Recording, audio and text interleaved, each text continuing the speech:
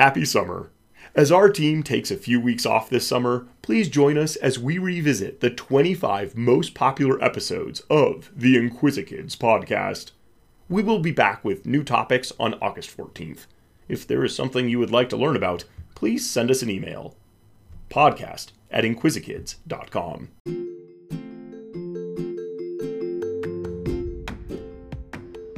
Welcome to the Inquisikids podcast. Tune in for daily discoveries as we celebrate curiosity and explore interesting facts about history, science, and more in 5 minutes or less.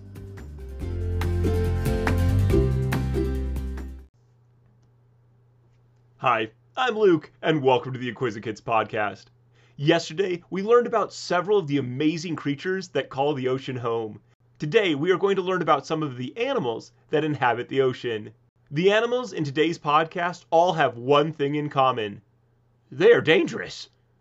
When you think about danger in the ocean, you might think about sharks. With the ability to swim at speeds up to 15 miles per hour and over 300 razor-sharp teeth, the great white is not something you want to meet when you are enjoying a day at the beach. They have been known to attack humans, but normally only when they mistakenly think the human is a seal or some other animal the shark normally eats. While some shark attacks can be fatal, most are not. Nevertheless, you should avoid waters where great whites have been recently spotted. These sharks are at the top of the food chain for a reason. While sharks are dangerous, they are not the only scary thing swimming about. The stonefish is the world's most venomous fish. Venom is a poison that a creature injects into you. The venom contained in one of the 13 dorsal spines on the back of the stonefish is potent enough to kill an adult in less than an hour.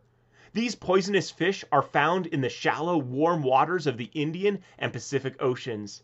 Fortunately, the stonefish does not actively seek out humans to sting with its venomous spines. Injuries to humans normally occur when someone startles the fish while scuba diving or steps on a stonefish in shallow water. This happens because the stonefish is a master at hiding. Everything about the fish makes it great at hiding. Its brown-colored bumpy skin resembles rocks it likes to hide in. It can stay so still that algae grows on it. The stonefish's diet is made up of small fish and crustaceans. These prey do not see the stonefish waiting. It is quick to attack and poison its prey before it has a chance to escape. A stonefish can grow up to 13 inches in length. People do not generally catch stonefish for food, but their numbers may be threatened by the loss of coral reefs and the destruction of the rocky ocean floor. Another venomous creature in the ocean is the box jellyfish. This invertebrate, remember that means it doesn't have a spine, has tentacles loaded with toxic venom. People who are stung by these jellyfish can experience cardiac arrest, which means a heart attack, paralysis, which means they can't move, and sometimes death.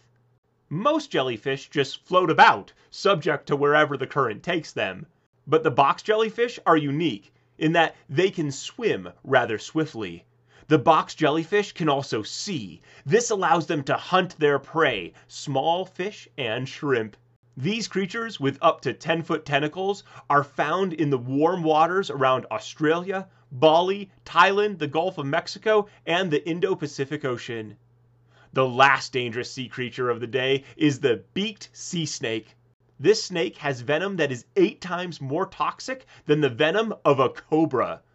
Fortunately, these snakes do not attack humans. These snakes are found in lagoons and estuaries in Asia and Australia and feed on catfish, crustaceans, and squid.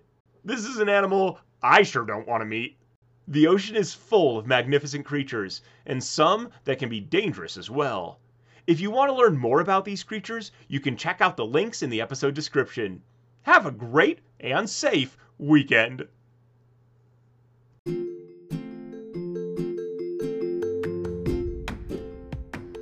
Thanks for tuning in to the Inquisikids podcast. If you want to see the sources we used for this episode or send us some listener mail, you can find links in the episode description.